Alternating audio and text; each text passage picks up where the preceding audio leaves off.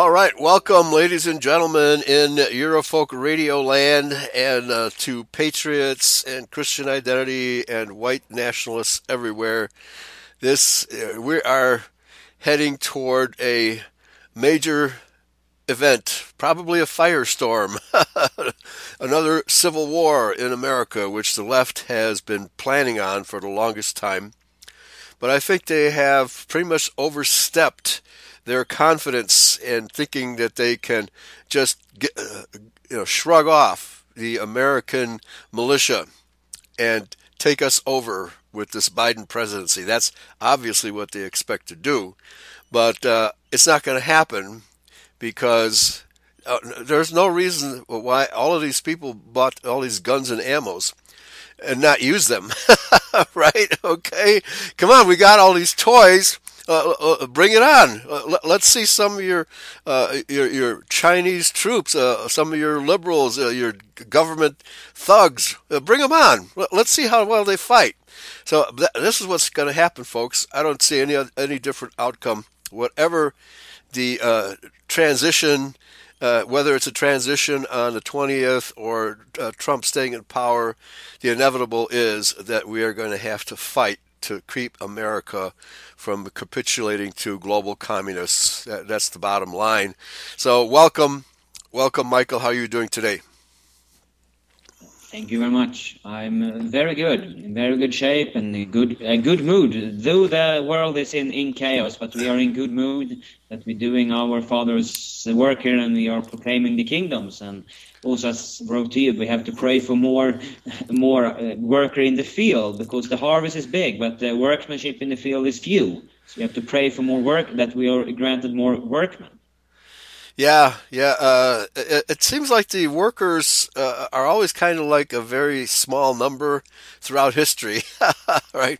That the harvest is always huge, but there's a lot of lazy people who don't want to work for their food, and so the other people have to pick up the slack and harvest more, not just for themselves, but for the people who don't want to work for it. And that's the fate of the white race throughout history. We have to share what we have produced with the lazy races of the world who just don't want to work as hard as we do. But that's all going to change when the kingdom comes, folks. There'll be no more free ride for the socialists, for the communists, for the Jews, and the other races. No more free ride. They're going to have to work for everything they get. And because that's real justice, folks. That's real justice, and justice is coming. Okay, so we're going to start with a short article by Jory Stephen Brooks. It's entitled Exiled Israel in the Cities of the Medes. And then we're going to jump to an article by Pastor Sheldon Emry on the Marks of Israel. And so the Marks of Israel is a longer article. We'll probably spend 2 or 3 shows on that. But Exiled Israel in the Cities of the Medes by Jory Stephen Brooks. He's a pastor. It's not too far from here. He lives in Michigan. And this article was selected by Hope of Israel, which is based in Australia. They have even selected a couple of my articles for print. And so they'll take any Christian identity article or from any author around the world and publish it. And so that's what they've done in this case here. So go ahead, take it away, Michael. Yeah, thank you. So, this is a short little article, but I found it, I haven't read it yet, but it's been intriguing, because it's also about the apocryphal book of Tobit. Those books that the common church seems to, they doesn't want to get in association with them. They believe they're not true, or they want to just ignore them away. But they cover they cover the time lap between the Old Testament and New Testament, and it also is showing light on some of the tracks of our adversary. What I would say, what is your take on that? Well, for sure, it covers the history of exiled Israel, okay, in the Middle East. And, of course, the book of 1st and 2nd Maccabees talk about how the house of Judah was attacked by the Greeks and then the Romans.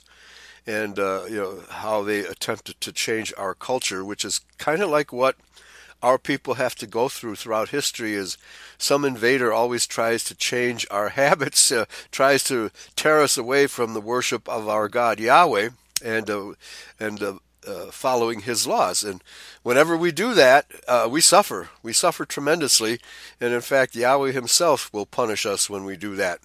Okay, and so I see that's kind of what's happening to America today, because so-called Christians, primarily white Christians, have abandoned His laws, have swallowed fairy tales like antinomianism and multiculturalism and all these other things, have abandoned His laws and the separateness that the Bible demands of us, and they have adopted these mamby-pamby kumbaya theologies and philosophies. That socialism is one of them, and Catholicism, etc., that our people no longer value their own race, the race that Yahweh created to be His servant. So that's a really sad development in the modern world, that so many people of our race have simply abandoned the true faith. Over to you. Yeah, then I think about these verses in that Paul is saying those tickling their ear. This in Second Timothy. Yeah. 4:3, I think it is. That said this, those for the time will come when they will not endure sound doctrine, but after their own lust shall they heap to themselves teachers having itching ears. Yep. Judeo-Christian pastors. Judeo-Christian pastors, yeah. Yeah, and liberals. Yeah, so yeah, exactly. And also I said it, they want to draw us away from the laws, and by that way, it's then our protection, that disappears, because that they know if we keep to His law, nothing can happen to us. We are protected. But when we are drawn away from it, we will be punished for it. Yes. So that is. And then also, as I said, they want to change our ways because it doesn't fit them. So they want to change everything because it doesn't fit. But come on, yeah. If it's our nation, why do you want to change how we live? Yeah, absolutely. That's typical. Yeah, who are you to come into our country and tell us how we're supposed to believe? It's not your country, it's our country, right? But of course, that's what the Jews have done throughout history. They've invaded, surreptitiously invaded our countries, taking over our government, and of course, establishing their banks, and then changing our culture accordingly. I mean, it's such an old story. I'm sick and tired of it. But fortunately, this is the last time. This is the last time, because the judgment day is right around the corner, folks, and this is the last time it's ever going to happen. Okay, back to you. Yes, and by this time it doesn't have any way really to go to either, because you in America, you did migrate to America to get away from this, and then you established this great American republic that was weighing God's how we supposed to have our rules here on earth. Yeah, but that we have nowhere to go really now. Yeah, there's no point in moving to Argentina. Right? Because the Jews control Argentina just as much as they control America and Europe. All right, there's really no place left to escape to. Maybe you want to move to a warmer climate where at least you'll be comfortable in your slavery. Okay, but that's obviously what Bill Gates and the rest of them, the Rothschilds and the Rockefellers, have in store for us, is total, absolute slavery by poisoning us with their so-called vaccines. By the way, it's not going too well, Michael. There are so many people getting adverse reactions to the Pfizer and Moderna vaccines, and even in Illinois, of all places, 80% of healthcare workers are refusing the vaccine. That's incredible. That's a good development. Yeah, and around the world, it's roughly 50%. Why it should be excessively high in Illinois, I'm not sure, but maybe because we're so used to corruption that now this has got to be corrupt too, right? So when corruption hits you personally, you resist it, right? And that's probably what's happening here in Illinois. Okay. Okay. Yeah. Should we start off with the article? Yes, absolutely. Okay. So this is Exile Israel in the cities of the Medes. a visit to the location of the lost tribes in the land of Media, by Jory Stephen Brooks. Hope I pronounced that correct. Yes. With the fall of the house of Israel and its capital, Samaria, in 721 BC. We read of their fate in 2 Kings 17:6. In the 9th year of Hosea, the king of Assyria took Samaria and carried Israel away into Assyria and placed them in Hala and in Babur by the river of Gozan and the cities of the Medes.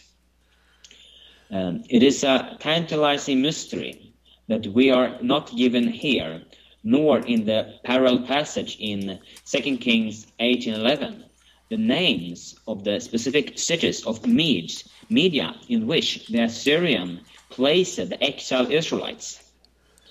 What seems clear is that they were exiled to some number of Media cities, rather than open land, and more than one city is indicated. Perhaps several. Historian George Salman Asar in Universal History lists 8 main cities in Media of that day. Many more cities were founded by the Greeks after the conquest of Alexander the Great in 330 BC. These earlier Median cities include Rages, now Revi, Ekbatana, now Hamadan, Bagistana, now Belistun. And correct me, please, if I pronounce it horrible bad. Yeah. Behistun. Behistun is a modern pronunciation. Yeah. Okay, go ahead. Yeah. Gaza or Gaze, Artaxa, Sania, Phasenia, and Syropolis. Some or all of these cities became the temporary home of exiled Israel after the Assyrian conquest. Let's take a closer look for evidence concerning the lost tribes in Media. Okay, so now we have some Rages, now called today Ray, I guess. Reyy. Ray. Yes, and now is the apocryphal book of Tobit. The Bible used the Greek form Tobias. Tells the story of one of the exiles of the house of Israel who lived in the land of Media after the Assyrian conquests. It tells us Tobit of the tribe and the city of Naphtali was made captive in the days of Enmeser king of the Assyrians. He was come to Rages, a city of the Medes, amongst a great multitude of his kindred. And that's from Tobit 1:2, 16 and 17. This Rages, also spelled Rages, is today known as Ray, and is an archaeological site about 30 miles southeast of modern city of Tehran, Iran, located at the southern end of the Caspian Sea. It is famous in history as the first capital of the Parthian Empire and earliest seat of the Parthian emperors. Okay, that's interesting. I didn't know that. Didn't know that it was the first capital of the Parthian Empire. So basically, the Parthian Empire is Israel territory, who the exiled Israelites of all 12 tribes that were taken north and east by the Assyrians and used as number one slaves to do Assyrian work, and number two as a buffer to absorb invading tribes from the east Okay, so this was the two main functions of the captive Israelites in this territory. But as the Assyrian Empire declined, then the Parthian Empire became more powerful. So back to you. Yes, and we have also previously discussed that the Parthian is part of Pharaoh's Judah, the Pharaoh's branch from Judah. Amen. Because Sarah, he had all left for Europe. Yes. The Parthian connection to Israel's lost tribes is an important one. The fascinating story of the Davidic line of descendants in the Parthian royal family, and of the true story of the Parthian Magi, the wise men who came to visit the Christ child, is told in the wonderful recent book Parthia, the Forgotten Ancient Superpower and Its Role in Biblical History by Stephen M. Collins. And he has written very good books. I've read them, the four of them, but he misses the point with who the Judites are and who they are not. We say like that. He misses the identity point there. Yeah, he equates them with Edomite Jews, right? No possibility that the Edomite Jews are Judahites. No. Okay. Yeah, back to you. No, and that we have made numerous studies on and shows on to show that that's a made-up word. It doesn't existed, so it's made-up one. Okay. Some commentaries cast doubt on the Book of Tobit, calling it a 2nd or 3rd century Greek creation. They point out that it contains Greek mysticism in the form of Asmodeus, the evil spirit. And that is Tobit 3:8, 8:2 until 3, 12, 8 until 13. The book also purports to take place during the time of Enmer, king of Assyria. And there was no known Assyrian king with that name. Tobit 1:2 translated Salmanaser. Yeah, Salmaneser. Okay. Salmaneser. In some old Bible translations. However, according to Professor Alan H. Goodby of Duke University, translations of Assyrian clay tablets have shown that Shalmaneser's son, Sargon, actually bore the Assyrian designation of En-Nam Ashur, an Assyrian royal title. A spurious Greek author would not have known of this. Centuries after Assyria's capital cities had disappeared under the desert sand. Okay, and this is true this is true of much of biblical archaeology, that people are skeptical of the Bible record will always point, well, there was never such a person with that name. You know, the book of in the New Testament. There was never such a Roman leader by that name, but then with closer inspection, you find, yeah, there was. Okay, so you have to do really deep research to find out that all of these people did exist. If the Bible says they existed, they existed. Period. Back to you. Yes, and we have the modern day, researchers. Sometimes they won't just disprove the Bible. They doesn't seem to make it sound that it's true, unfortunately. But if they would be more open-minded to that aspect, then they would realize that all the words in the Bible is true. Yes. That is what we have also discussed, that the archaeological findings is a way of the stones crying out. Yes. To all the world. Here, look here. If my prophets are quiet, if they doesn't tell, well, then let the stone cry out. And they are doing that. Yeah, and the atheistic archaeologists do the work for us, all right, whether they want to or not. Okay, all right. Yeah, they will. Yeah. They will be shown that they cannot disprove it either. It's this verse in Romans chapter 1. They are left without excuse. Mm-hmm. I would say. Yeah. Okay.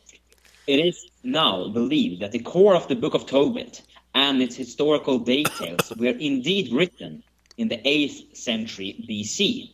and probably originally in Assyrian cuneiform on clay tablets, and renders in Greek centuries later, combined the mystic religious ideas added by the translator.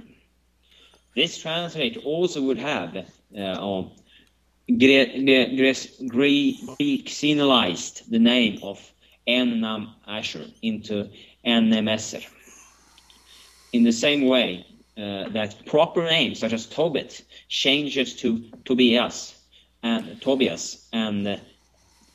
Sakai, the person name for Israel. Sakai, here we have it. Sakai is this Sakai. Yes, the name of Isaac. Yes. Was turned into Greek forms. Scythian history informs us of these people known by the Greek name Scythians.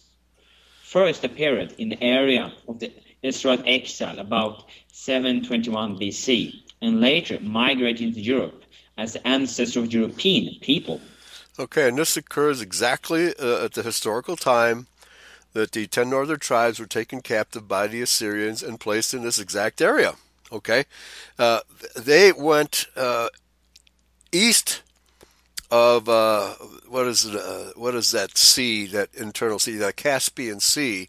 They went east of the Caspian Sea, whereas the Caucasian migration went between the Caspian and the Black Sea into southern Europe. Okay, so they were more east than the rest of their Israelite kinsmen, but nevertheless, they are still Israelites. Back to you. Yes, they took different migratory routes around the Caspian Sea, to the right or to the east, or they took along the paths of Israel. So you could say that the Israelites that went to east of the Caspian Sea became known as Scythians or Scythians, and the Israelites that went between the two seas are known as Caucasians, but they're both Israelite tribes. Okay, back to you. Yeah, they are the same tribes. Is that also the one that calls Emry, or what is the name on the Cimmerians in English? Yeah. Cimmerian. Yes. Yeah. Well, that is a totally different migration. That migration occurred primarily by sea toward Britain. Okay, and they may have landed on the northern shores of actually the southern shore of Europe, but to my knowledge, most of them went all the way across the Mediterranean, went north and landed in Britain, and they're today known as the Welsh. But the Cimmerian is not as it's harder to document their migration over land. But I'm sure there are many of them, because it simply means the people of Emry, King Emry. Okay. But this was a migration that occurred either before they were taken captive because they didn't want to be captives to the Assyrians, and they got out of Dodge, and they took ships and just sailed west. Okay, so it's harder to document them because it was by sea. Okay, however, the Welsh still refer to themselves as Cymru, which is a direct tie to Emry, King Emry. Okay, back to you. Yeah, and Emry is the reference to the Israelites, because that was their king. It was never referred to as Israel, but to that king, that Israelite king. Yes. That's why it's Emry. That's why that. Okay, let's continue. The 19th century visitor Isabel Lucy Bird describes the site of Regis in her book Journeys in Persia and Kurdistan. She writes, curving to the southwest, Tehran, the mountains end in a bare ridge, around the base of which, according to many archaeologists, lie vestiges of the city of Regis, known in later days as Rey, a tomb of brick with angular surfaces, sacred to the memory of the ancient and romantic attachment, remains of fortifications and the Parsi cemetery on the ledge overlooking the remains break the monotony of the waste in that direction. This cemetery, a tower of silence, a white splash on the brown hillside, is visible from afar. The punctated cones, which in many places mark seats, ancient Zoroastrian worship, have been mentioned here and there. But it is only in Tehran and Izeb, the later an ancient city located today in central Iran, that the descendants of the fire worshipper are found in such a number as to be able to give prominence for their ancient rites. That's Okay. end quote. Okay. The founder of this religion of fire worship was Zoroaster, who lived his life in the city of Rage in Media. He was born about 630 BC, so it is possible that some of the exiled Israelites were still in the area when these fire temples were erected. Yeah, Fire Zoroaster. temples, this sounds like... Yeah. Yeah. If something you know, this sounds like pagan fire temples. It sounds like, I don't know, Baal or something like this. Right. Fire temples. Yeah, it that could sound be. pagan. Yeah, right. But it could be, but that wouldn't be unusual for Israelites to engage in something like that. Zoroaster may have actually been an Israelite. Okay, so it's quite possible, or maybe a half breed between Israel and Iranian, because all those people were white in those days. Okay, might have been Indian even. Aryan stock from India, because you're really close to India when you get this far east in Iran. Okay, all right, back to you. Yeah. Yes. Okay. History books often tells us that the Anglo-Saxon people originated somewhere in the center. Hello? Sorry, I got a Okay. phone call on my... Oh, okay. Hello, I'm still here. All right. Okay, sorry. History books often tell us that the Anglo-Saxon people originated somewhere in Central Asia, although they have no proof of or evidence to support that belief. However, historian James Coles Pritchard, in his 1844 book, Research into Physical History of Mankind, gives evidence of a different origin. He quotes a language expert named von Hammer and states, quote, "There were two distinct dialects in Persia from remote times to Eastern or Dari, and the Western or Pelvi. The Dari was spoken beyond the Oxus in Central Asia. The Pelvi was in use in Media, proper in the towns of Rey, Rages, Hamadan, or Ekbatana, Isfahan, Nevend, and Tabriz, the capital of Azerbaijan."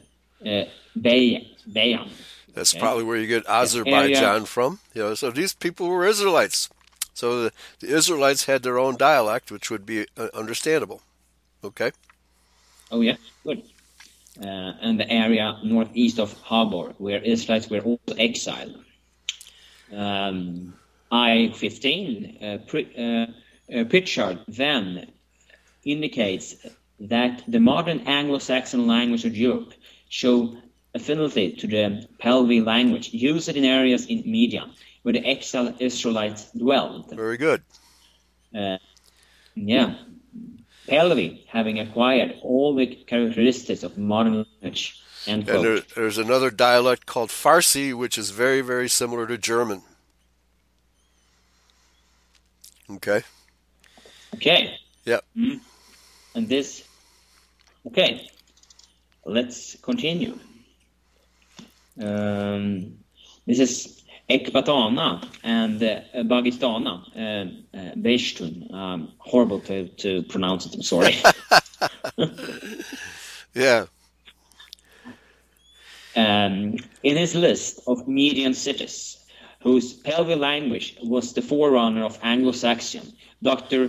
Pritchard listed Hamad, the ancient Ekbatan. It was located at the foot of Mount Elvand, 12 miles long and 10,000 feet in height, whence it derives, quote, whence it derives a coopier water supply, and in plain, strictly sprinkled with vineyard, orchards, and gardens, but whose elevation is 6,000 feet above the sea. It enjoys one of the finest situations in Persia, end quote. Curzon, Persia, I-566. Ekbatana was on the road midway between Nineveh and Rages. Well, it sounds like Germany. In the same region. Vineyards, orchards, and gardens, right? By the way, Anglo-Saxon has a lot of Hebrew words in it.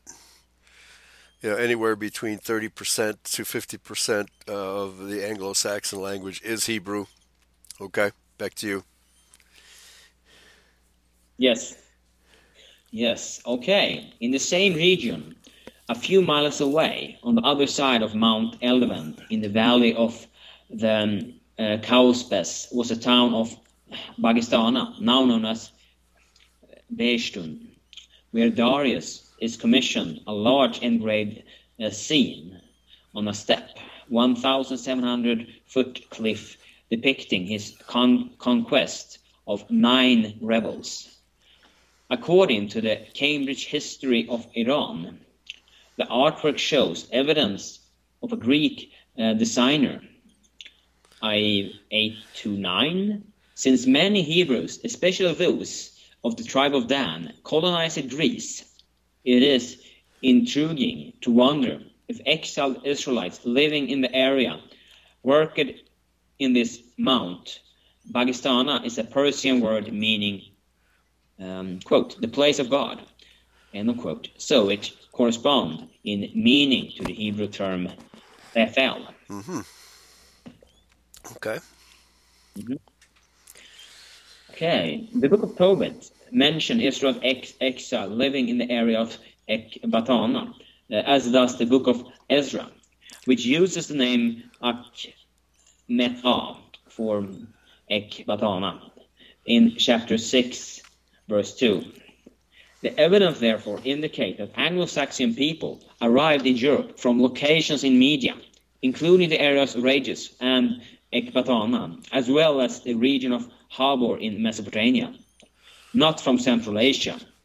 It is instead likely that some of Israel's exile migrated from Media east into Central Asia, while others traveled northwest through the Caucasus into Europe.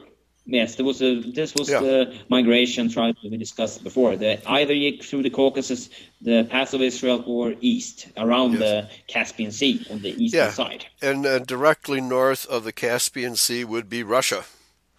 I think it's the what's the big Russian river that flows virtually north to south into the Caspian Sea. Is the that Volga? The Volga, yes. Okay. So a lot of Israelites went up to Russia. Okay, back to you. Yes. Okay. Of historical note, Alexander the Great paused in Rages with his army for 5 days in 331 BC, while pursuing Persian king Darius. Kudumanus, after the final defeat of the Persian army at Gaugamela, Rage was destroyed several times, first by Babylonian king Nebuchadnezzar, later during the Persian-Parthian War, then by the Tatars. That sounds like the Teutonic, I don't know, Teutonic, but maybe it's not really that same word here. I believe that the Tartars were an Eastern Mongoloid group, but I'm not. It's been a while since I looked up their origin, but I think that's They're from Eastern Asia or Western Asia, put it that way. Yeah, Okay, look it up. then Yeah, nothing to do with Israel. yeah. No, they're and not once Israelites. by mm, and once by a severe earthquake. The site of the city has long been abandoned, and its people east and west from there. End of Okay. article. Yeah, very interesting. Okay, so this is a nice historical survey of this area where our ancestors dwelt for several hundred years. Okay, it's the origin of the Parthian Empire. Okay, an empire which the vast majority of white people know nothing about. Right? Absolutely nothing about. Why? Because the Jews don't want anybody to know that it was an Israelite empire. Okay, they don't want you to know that the Caucasian people derived from both the Parthians and of course the uh, Median and Armenian migrations through the Caucasus and around the Caspian Sea, and of course the Western migration across the Mediterranean. So they don't want anybody to know about these migrations and the origin of the European people. Okay, that is just a taboo subject because it conflicts with the Jewish version of historical events, that they are the only representatives of the 12 tribes. In other words, the 11 other tribes just cease to exist, and only the Jews remain, and they claim the name of Judah. Okay, this is the mythology that we have to fight against, and this type of historical research proves conclusively that it's garbage. The Jewish version of history is absolute garbage. Okay, folks. All right, so and then we have what is the next article? The one by Sheldon Emry. Yes, was this the article, The Marks of Israel, Marks of Israel. compared between the Jews and Anglo-Saxondom? Okay. I'm searching for it. Sheldon. Yeah, okay. I'm searching for it in our chat area. So it must have been posted by you much earlier than Exiled. So I'll just keep searching. It to you again. Send it to, yeah, please do. And then I can share it with the people in the chat room. Because I didn't even know, until you shared this with me, I didn't even know that Sheldon Emry had actually written a document by this title. Okay? And so that's very interesting. Okay, so all right. So if you'll share, what's that? I've sent the article to you right now. Okay. So there it is. Thank you. I can start off. Yes, go ahead. Okay, so this is the Marks of Israel, compared between the Jews and the Anglo-Saxondom by Pastor Sheldon Emry. Before we start this study, I would like to state a premise and tell you a little story that you can relate to this. Suppose the authorities announced that a well-known and wealthy man had passed away and left his entire fortune to a son who was known only to him. In other words, the attorneys, the courts, and the local people did not know the son. However, the rich man's will included detailed descriptions of the son from which he could be recognized. Could that be a metaphor for our 12 tribes? Yeah.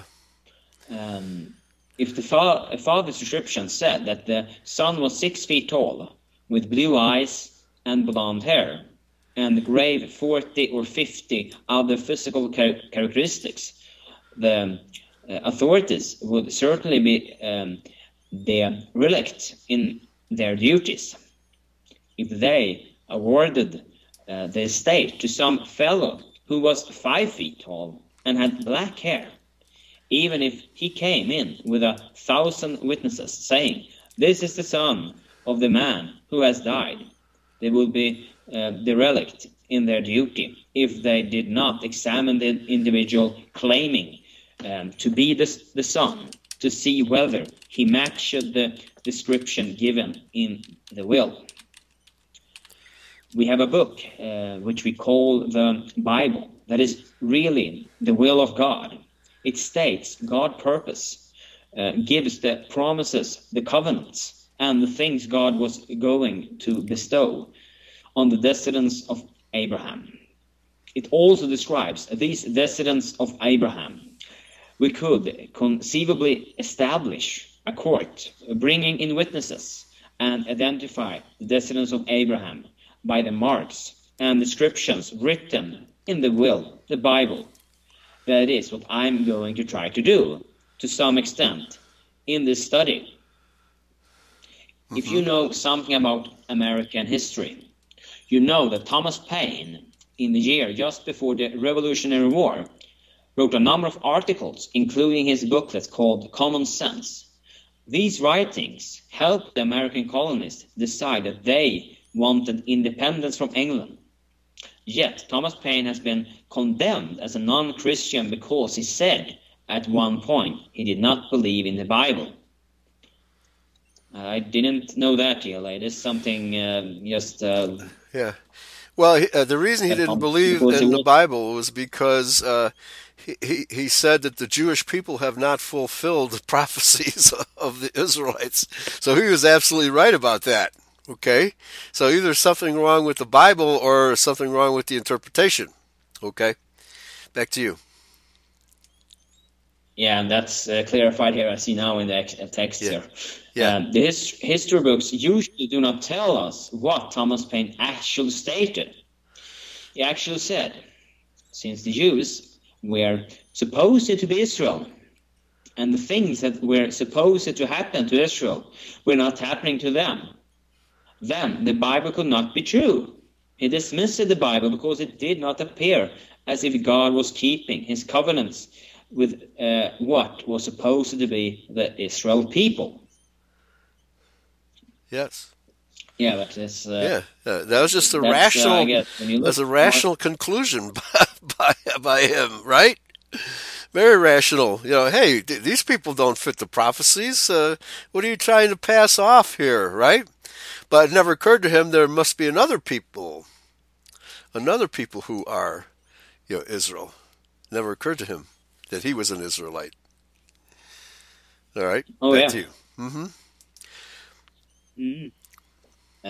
Others have written about the marks of Israel and have given over 100 specific marks from the Bible that would be found upon the descendants of Abraham. Let us closely examine 33 of these identifying marks and discover what people are the descendants of Abraham. Okay, now hold on a second. I'm trying to copy this link. It's a PDF, so it doesn't appear to be searchable online. So maybe somebody in the chat room can catch it somewhere online. Yeah, and I also heard, Hosea Earl, banking heir Benjamin de Rothschild died Friday of a heart attack. They're also talking about Sheldon Adelson. He also died. So the big shot Jews are dropping like flies. Fries, yeah, French fries. All right, so that's good. That's really good news that these big shot Jews are dying off. Because it turns out, that their successors turn out to be not as radical as they are, and not as how should I put it, itching for a fight like these big shot Jews are. So I think their taste for blood is not as strong in this last generation as it used to be. So that's a good thing. But in any case, they will be overthrown by the people of God, the Israelite people of the covenant. So please continue. I'll see if I can find this link for this article online. Please continue. Oh, sorry. Yes, I think I found it here, so I just okay. Send you the article. Okay. It's on its way. Take some time. The link you sent me is not searchable online, so I can't share it with you. That was on PDF. Okay. Yeah, it was on PDF I did send. Let's see. But I can read on while this one is working here. I think I have. Okay, here I have it. I send you the link now. Oh, okay. Good. There we go. Yeah, there we go. Yeah, thank you. Okay. So, the first 4 marks of Israel. We find 4 marks in the 12th chapter of Genesis.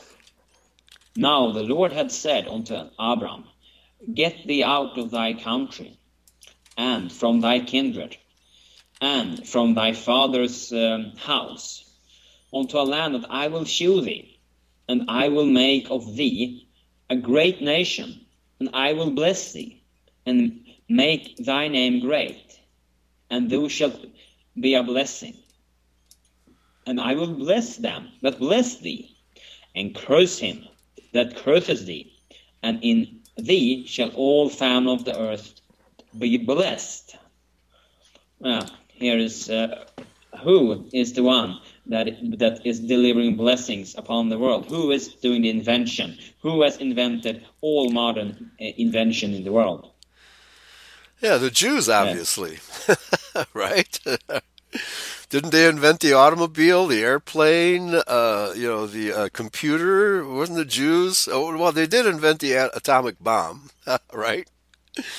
Weapons of mass destruction are good at inventing stuff like that. Back to you. And banking schemes. Yeah, banking schemes. That is there also destruction. But let's see. Now let's go back to be serious here. The first mark is that Abraham would be made into a great nation. The Hebrew word translated nation is goy. It is translated in the King James Bible into the word nation, people, and in a few places into the word Gentile. You could confound the fundamentalists and the Jews right here. If you were to translate nation into Gentile, because it would, then read that God had said unto Abraham, I will make of thee a great Gentile. Yeah, right. Obviously. Well, that would make him a non-Israelite, wouldn't it? Right. Okay. Yeah, but that's probably too close for them to observe. Okay. Obviously, the correct interpretation would be nation or people. Mm-hmm. A great people. That could be either people who were renowned or who were great in numbers, or both. Most probably it means great in numbers, since that phrase is repeated so often. For comparison, the Jews today claim to be less than 20 million people, of which about 2.5 million are in Palestine. Whereas the Anglo-Saxon and kindred people in the nations which follow Jesus Christ, the Redeemer of Israel, number somewhere between 400 and 600 million people. It is hard to give an exact number because the Anglo-Saxon people are in nations where they are mixed in with other races. Sometimes the census shows the total population, instead of breaking the numbers down to show the total of each race. Certainly, there are a much greater number of Anglo-Saxon and kindred people than Jews. Mm-hmm. Okay. Also remember, they are the smallest nation upon the earth, and that they say also themselves, that they are the smallest nation. Yeah. Yeah, they're always around 6 million, no matter how many times 6 million of them die.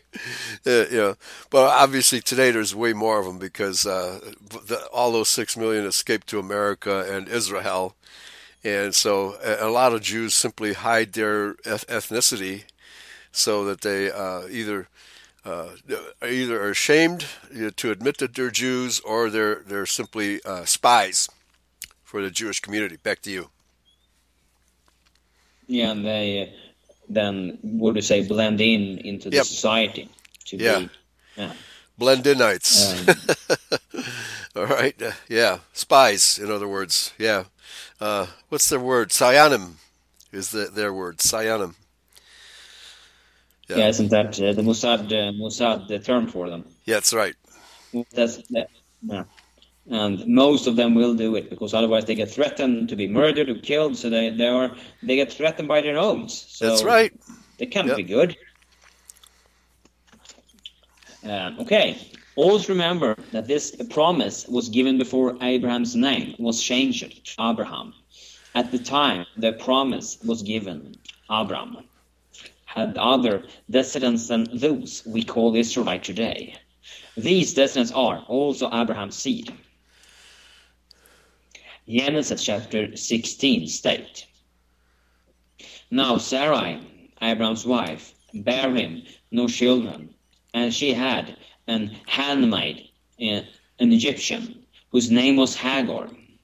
And Sarai said unto Abraham, Behold now, the Lord hath restrained me from bearing. I pray thee, go in unto my maid. It may be that I may obtain children by her. And Abraham hearkened to the voice of Sarai. And Sarai, Abraham's wife, took Hagar, her maid, the Egyptian, after Abraham had dwelt 10 years in the land of Canaan, and gave her to her husband Abraham to be his wife. Okay, now And he went in. Okay, so he had sex with Hagar, and she conceived. Now, although she's stated to be an Egyptian, that does not mean she isn't white, okay? Because Egypt was settled by the descendants of Ham, the brother of Shem and Japheth. Okay, so, and Egypt was ruled by white people for millennia, several millennia, before it finally declined, and because what it is today does not resemble what it was in the beginning under the Hamites. It was clearly a white empire. Back to you. Yes, exactly. And we also know that I forgot the name now. What do you say? It'll get back to me. So yes, okay. She was a descendant from Ham anyway. Right. Hagar. Yeah, she was a Hamite. Yeah. Or white. They were white people. They were. Yeah, and there was for lack of a better word, a cult of priests who were actually related to Enoch in the city of On. It's quite possible that Hagar was from that community as well, and those were from before Noah's flood, actually. The children of Enoch and the priesthood of On are basically the same thing, but they settled in Egypt. Back to you. Yeah, but because also Moses, his wife came from I forgot the name now. Was it Moses' wife? No, I think you're thinking of Joseph.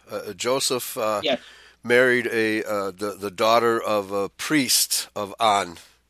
Okay, so yeah, okay, so definitely white, absolutely white. Back to you. Yes. Yeah, I can't remember her name either. So Hagar. Yeah. No, I forgot. I mixed it together. Sorry. So Hagar actually bore a child, which was Abraham's firstborn. God had promised a son, of course, through Sarai.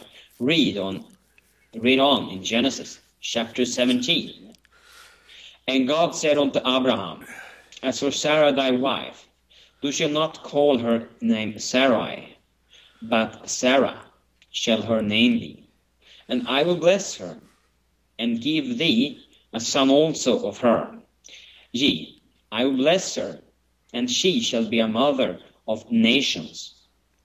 Kings of people shall be of her. Okay, then so Abraham fell upon his... Yeah. Have there ever been any kings of the Jews? Kings and queens of the Jews? Do they have any history of royalty? They're mostly barons, I would say, but not kings. None whatsoever. Okay, so I guess the critics of the Bible are right. The Bible is not true because the Jews don't fulfill any of these prophecies. Back to you.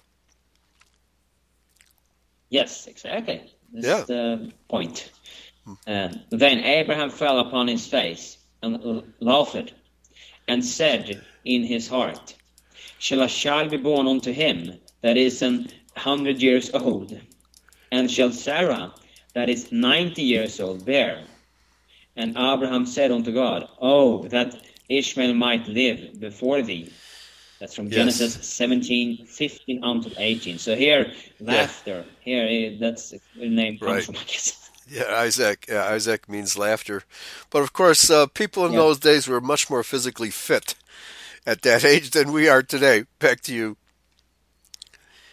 Yes, and also Sarah. That was Sarah. That was in her 90s. Should bear a son for him. Yeah. So I guess both of them found that pretty. I don't know what to say. Amazing. Even though in those days it was amazing, right? Abraham said, "Come on, God. Are you telling me that my 90-year-old wife is going to bear a son?" And Yahweh says, "Yes, that's what I'm saying. Just wait. Wait one more year. Back to you." Wait and see. Mm-hmm. Yeah. That's I like that. So Abraham was saying, I don't believe that I will have a son with Sarah. So why don't you take Ishmael and make him my true son? I guess because he was from Ham. Hagar was from Ham. So he wasn't really then of that true, seed line. He didn't break the law by being with Hagar. With Hagar. But still, it wasn't of that true seed line. But it's not the correct seed line. That seed line Yahweh had specified from the very beginning, and it had to be that seed line. Back to you. Yes, that's it.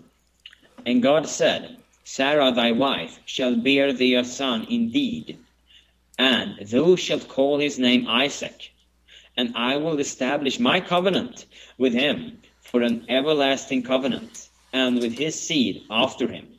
And that's Genesis 17:19.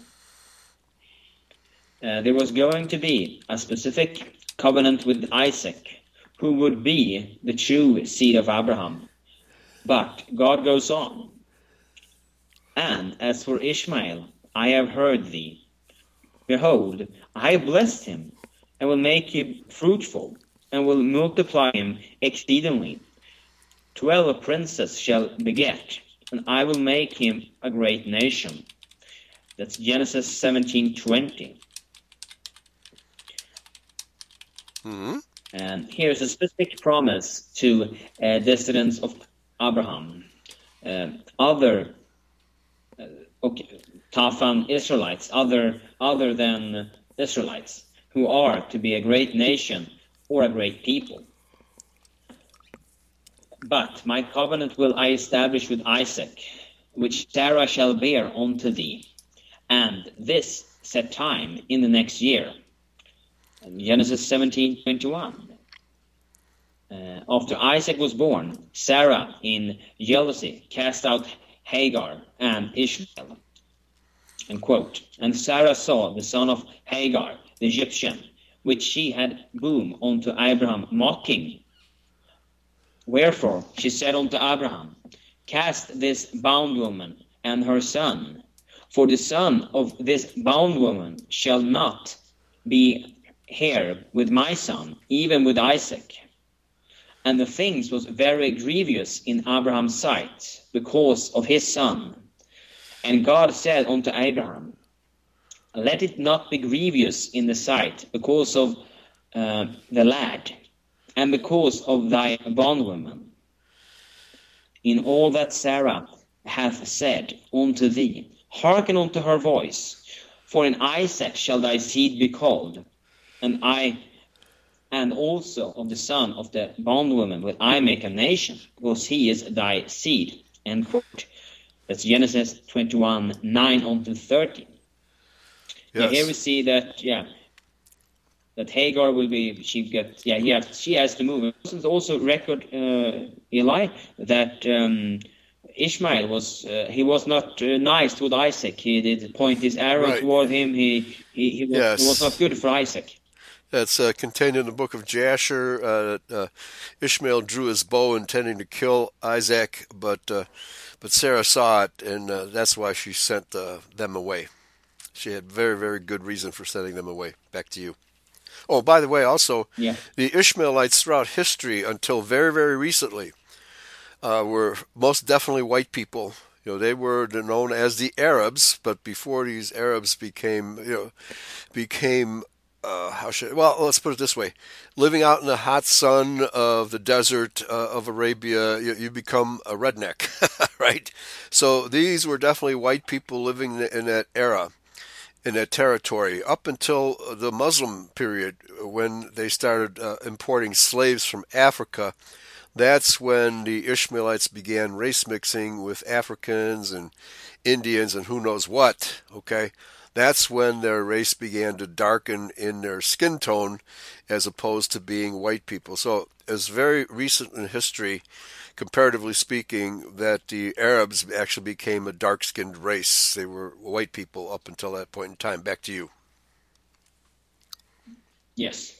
Okay. And they had the great nations also. You see, Yes. they had the great nations also princes, and had so they were blessed. And they had actually a great civilization. They're excellent in mathematics, in architecture. I mean, they were a very productive nation. The Muslims, which basically took over, have done nothing. The Muslims are very unproductive people. They don't work. They don't produce any technology. I mean, they're basically really several cuts below the Ishmaelites. Okay, back to you. Okay. Then let's continue. God states again that these descendants through Hagar and Ishmael are Abraham's seed and will be made into a great people. Quote, and Abraham rose up early in the morning and took bread and a bottle of water and gave it unto Hagar, putting it on her shoulder and the child, and sent her away. And she departed and wandered in the wilderness of Beer-sheba. And the water was spent in the bottle, and she cast the children under one of the shrubs. And she went and sat her down over against him, a good way off, as it were a bound shot. For she said, let me not see the death of the child. And she sat over against him and lifted up her voice and wept. End quote. Very interesting. Genesis. This is Genesis 21:14-6. This is very interesting that she laid Ishmael underneath a briar bush about the distance of a bow shot. Why a bow shot? Could that be because Ishmael intended to kill Isaac with a bow? So maybe this is her way of distancing herself from her son, who was more violent than Isaac would have been. Okay, very interesting. That verse has totally passed me by up until now. Very interesting. Back to you. Yeah, as it were a bow shot. Yeah, a very interesting phrase. Yeah, very interesting phrase there. Yeah. Okay. Yeah. All right. So now so here she is. She's run out of water, and she's probably at the point to die. So what's she going to do? So she eventually comes back to Abraham, and their rank in the family is lower. They're not part. They can't be part of the bloodline of Isaac. The covenant bloodline. And so they have to live with that. Back to you. Yes. So here is Ishmael, in effect, going through the same type of crisis that Isaac did. Remember, Isaac was put on the altar and brought almost to the point of death. Ishmael is laid out in the sand under a bush, and he is going to die. Continuing, quote, and God heard the voice of the lad, and the angel of God called to Hagar, out of heaven, and said unto her, What aileth thee, Hagar? Fear not, for God hath heard the voice of the lad where he is. Arise, lift up the lad, and hold him in thine hand, for I will make him a great nation. End quote. That's Genesis 21:17 until 18. And this is interesting that it is the lad, it's through Ishmael that our God hears the voice of him. It's not Hagar. Right. It's not speaking to Hagar, but it's through this lad, to Ishmael. Mm-hmm. And then that goes to Hagar. Yes, and then here he talks about the Arabs being the descendants of Ishmael again. As I said earlier, the original Arabs were white people. They were not dark-skinned Arabs that you have today. You know, a mixed race breed, partly African, partly the Draconians, I think, is the terminology for the dark-skinned Indians of the really hot regions of southern regions of India. So Dravidians, that's it, the Dravidians, who were almost Negro-type people. And the Arabs, later on, when they became Islamicized, were raiding other countries and bringing back slaves, okay? Even from white people. You know, the Muslims would kidnap people from everywhere, including Europe, and bring them back and make them slaves in their own country. So this is a real downturn in the history of the Arab people. I mean, it's just really total degeneracy among the Arab people from that point on. Back to you.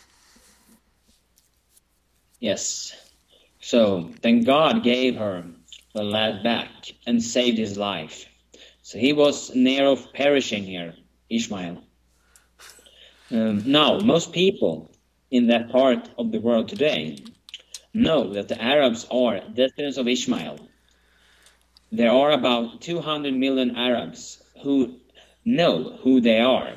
There probably is not one Christian in 100 in America that has ever had it brought to his mind that these Arabs are descendants of Abraham, and therefore have a covenant with God Almighty. God promised to make them a great people and promised he will bless them. In spite of much light shed by the Bible to the contrary, the fundamentalists in America are always parading the words, Jews are the descendants of Abraham, and the Jews are Israel. In fact, they spout over the airwaves day after day and year after year that because the Jews are the descendants of Abraham, they have a God-given right to all the land from the river Nile to the Euphrates. Yeah. There's an interesting discussion in the chat room about when did the term Arab actually come to be used of the Ishmaelites. They were probably known as Ishmaelites for much of history. So it's hard to say when the term Arab actually became applied to them, because the term Arab in Hebrew, E-R-E-B, means to become dark. Okay, now that could be in terms of getting a really dark tan, like a redneck, right? It could be a reference to that, but it could also be a reference to their ultimate race mixing that they engaged in, right? So, yeah, to become dark is the meaning of the term in Hebrew. Okay, so both meanings can apply, to the history of the Arabs. Back to you. Mm-hmm. This is topic you are not taught in school, nowhere in universities. Yeah. Instead, it would be racist to bring that up in school. Right. Okay. All right. Please continue. Mm-hmm. Okay. Yes, Jerry Falwell, Robinson, Adrian Rodgers, president of the Southern Baptist Convention, and several other ministers met with Menachem Begin. This meeting was reprinted in Falwell's publication, The Moral Majority.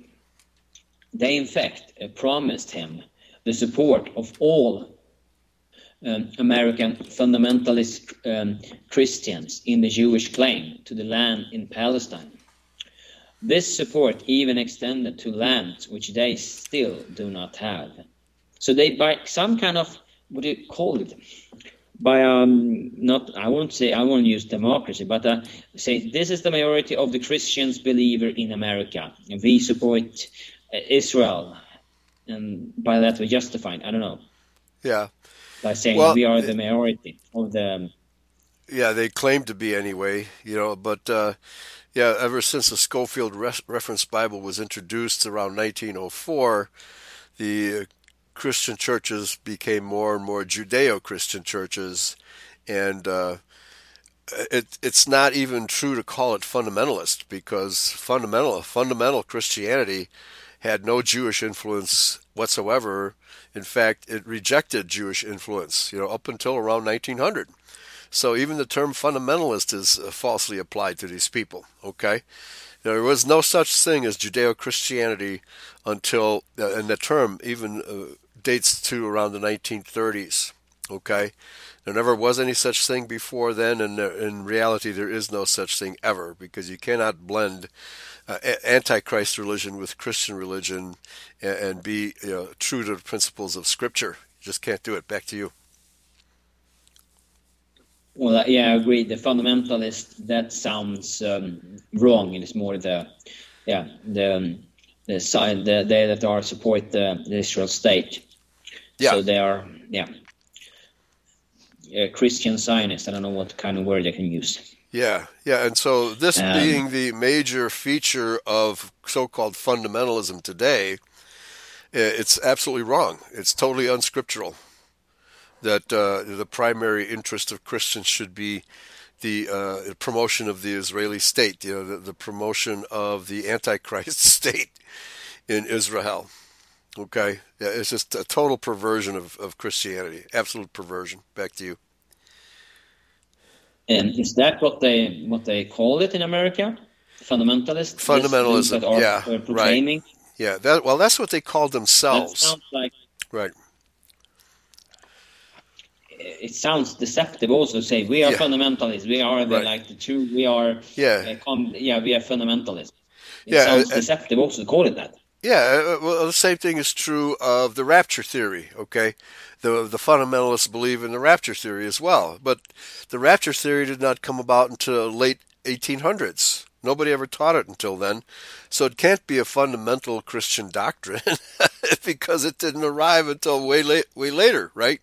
None of the early church fathers taught it. None of the early church fathers agreed that the Jews were Israel, okay?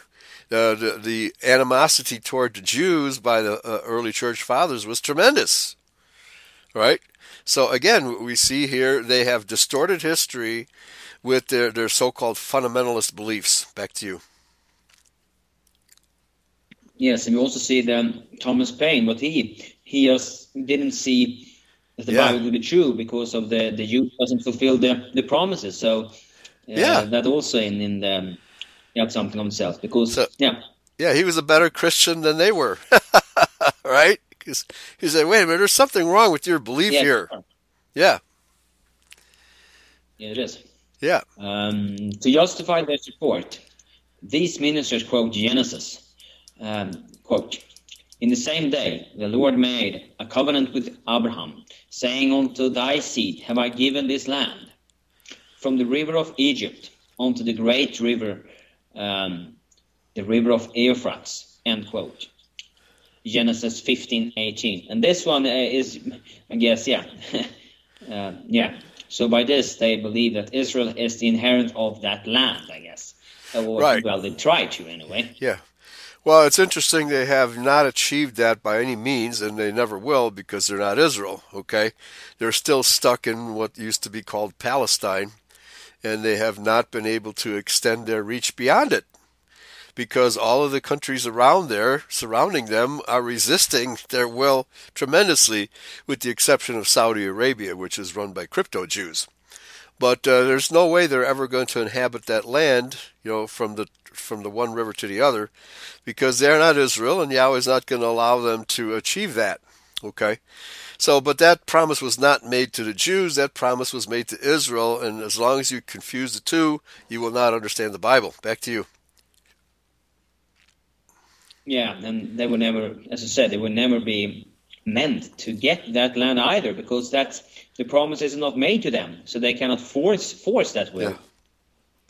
Yeah. So, and for those people who are tuning into our channel for the first time, the fact is the 12 tribes of Israel fulfilled this promise at Pentecost in the year 33 A.D. because they inhabited that entire, like we just talked about, the Parthians, right? The Parthians inhabited even beyond the river Euphrates, all the way into Iran, okay, into India. Our people were living in that entire territory, and of course we had the Judahites living in Alexandria, Egypt, on the river Nile, okay?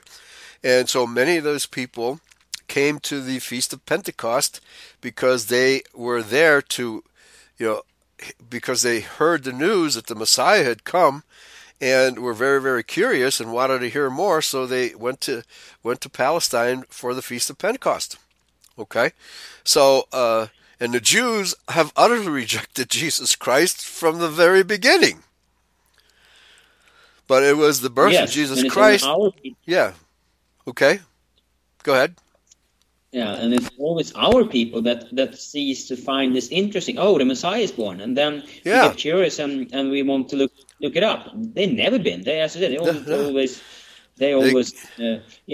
reject it utterly. Yeah, they reject the concept entirely that Jesus is the Messiah. Back to you.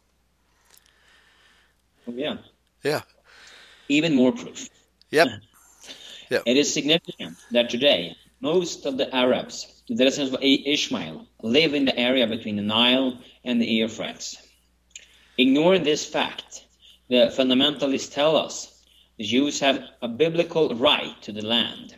In truth, this promise was made to Abraham's seed, not necessarily to Israel. Remember, Ishmael was born of Abraham before his name was changed to Abraham. Abraham has other seed than those of Jacob Israel. Yes, including including the Indo-Aryans, because they were the children of not Hagar but Keturah, who he sent east so that they would so they would not interfere with Isaac's inheritance. Okay, so we have the Indo-Aryans, we have the Ishmaelites, we have the Israelites, and related peoples all inhabiting that entire area. And the Jews are such a small fraction of all those people, there's no way they could ever inhabit that entire territory. No way. It makes no sense whatsoever. Yeah. So this is the insanity of Judeo-Christianity. Yes. Fundamentalists never mention that these Arabs follow a religion called Mohammedanism. The Mohammedans claim Abraham for their father and teach that Jesus Christ was a great prophet of God. They honor Jesus Christ, whereas the people who follow the religion of Judaism and who also claim they are Abraham's seed actually curse Jesus Christ and do not even consider him a prophet in any shape or manner. Yeah, that's how it is. They regard themselves as messiahs, I guess. Yeah, but they believe the lie that they will return to Israel, accept Christ, and be saved. Right? I mean, talk about a pipe dream. It's promises. When will it ever happen? Right? And it's never happened, and never will happen, because the Jews are antichrist, rotten to the core. They will never accept Christ. Back to you. No. That's the big that may shed them. What do you say? That split us apart. Yeah. And that's Jesus Christ. That is the main. That he risen from the dead. He has risen. He lives, and he will come back, and then he won't be that sheep. Yeah. What has happened is these fundamentalists have, in effect, cast the United States on the side of the Jewish claim to the land of the Middle East. This is in opposite to what we know for history and the Bible. These 200 million or more people in Arab lands are truly Abraham's seed. There are other non-Israelitish descendants of Abraham besides the Abrahamic people. I suspect that not one churchgoer in 1,000 even knows about them or has even read these verses of Scripture. Quote, and Sarah was 107 and 20 years old. These were the years of the life of Sarah. And Sarah died in Kiriath Arba. The site is Hebron in the land of Canaan. And Abraham came to mourn for Sarah and to weep for her. End quote. Genesis 2, 2 and 3. 2, 3, 1 until 2. I don't know really what it means there. Genesis, maybe that's a misprint. 23. Genesis 2, I don't know. It's a misprint, yeah. Maybe it is 23. Yeah, it must be 23, yeah. Okay. Yeah, otherwise it's cannot make sense in the chronological ordering here. Right. And Sarah died, and in chapter 25 of Genesis we read, must be 23. Right. And quote, then again Abraham took a wife, and her name was Keturah, and she bare him Simran, and Yokshan, and Medan, and Midian, and Ishbak, and Shua. It's very interesting that Moses married a daughter of Midian. Okay. So she was also a daughter of Abraham. So Moses did not marry a black woman, as most of these fundamentalists claim. No, she was a direct descendant of Abraham through Keturah. Back to you. Mm-hmm. And white, 100% white. Okay? Yes, otherwise it would not have been happening. That's right. He doesn't break the law. Yeah. And Jokshan begat Sheba and Dedan. And the sons of Dedan were Asbirim and Letushim and Leumin. And the sons of Midian, Ephah and Epher and Hanoch and Abida and Eldach. All these were the children of Keturah. And Abraham gave all that he had unto Isaac. End quote. Genesis 25, 1 until 5. Yeah, okay, so it's not clear. Just the people then that... Yeah. It's not clear who Keturah is either, but obviously because Abraham made very clear that Isaac was not to marry anybody but a woman of his own racial stock, that he himself would violate that law, right? So that by itself is proof that Keturah and Hagar are white women. Absolute proof. I mean, he's not going to violate his own law, all right? Back to you. Exactly. And is those the one that then became the Indo-Aryans? Yes. Yeah, those who were sent east. But Sheba went south and took hold in the southern portion of Arabia, at the seashore down there. But we have all those Arabian nations down there. So these were Indo-Aryans, the ones who went further east, and those who went south. Sheba, Queen of Sheba, actually, came to visit Solomon, and rumor has it they had a child, but that's not stated in the Bible. But a lot of people assert that when she came to visit Solomon, produced a child. So she had to be white too, right? Although in his later years, Solomon would take just about anything as a concubine. Yeah, he really degenerated. All right, back to you. And didn't also then, was it then when, was it then that Solomon was showing his great everything has built and she weren't impressed? Or is that Oh yeah, something else? I she remember was he did. yeah, she was totally impressed. In fact, that's why she came to see his temple, because the news of the gloriousness of Solomon's temple, spread far and wide. And so she had to see for herself whether these stories she had been hearing were true. And she was more than impressed when she got there. Right? Yeah. Yes.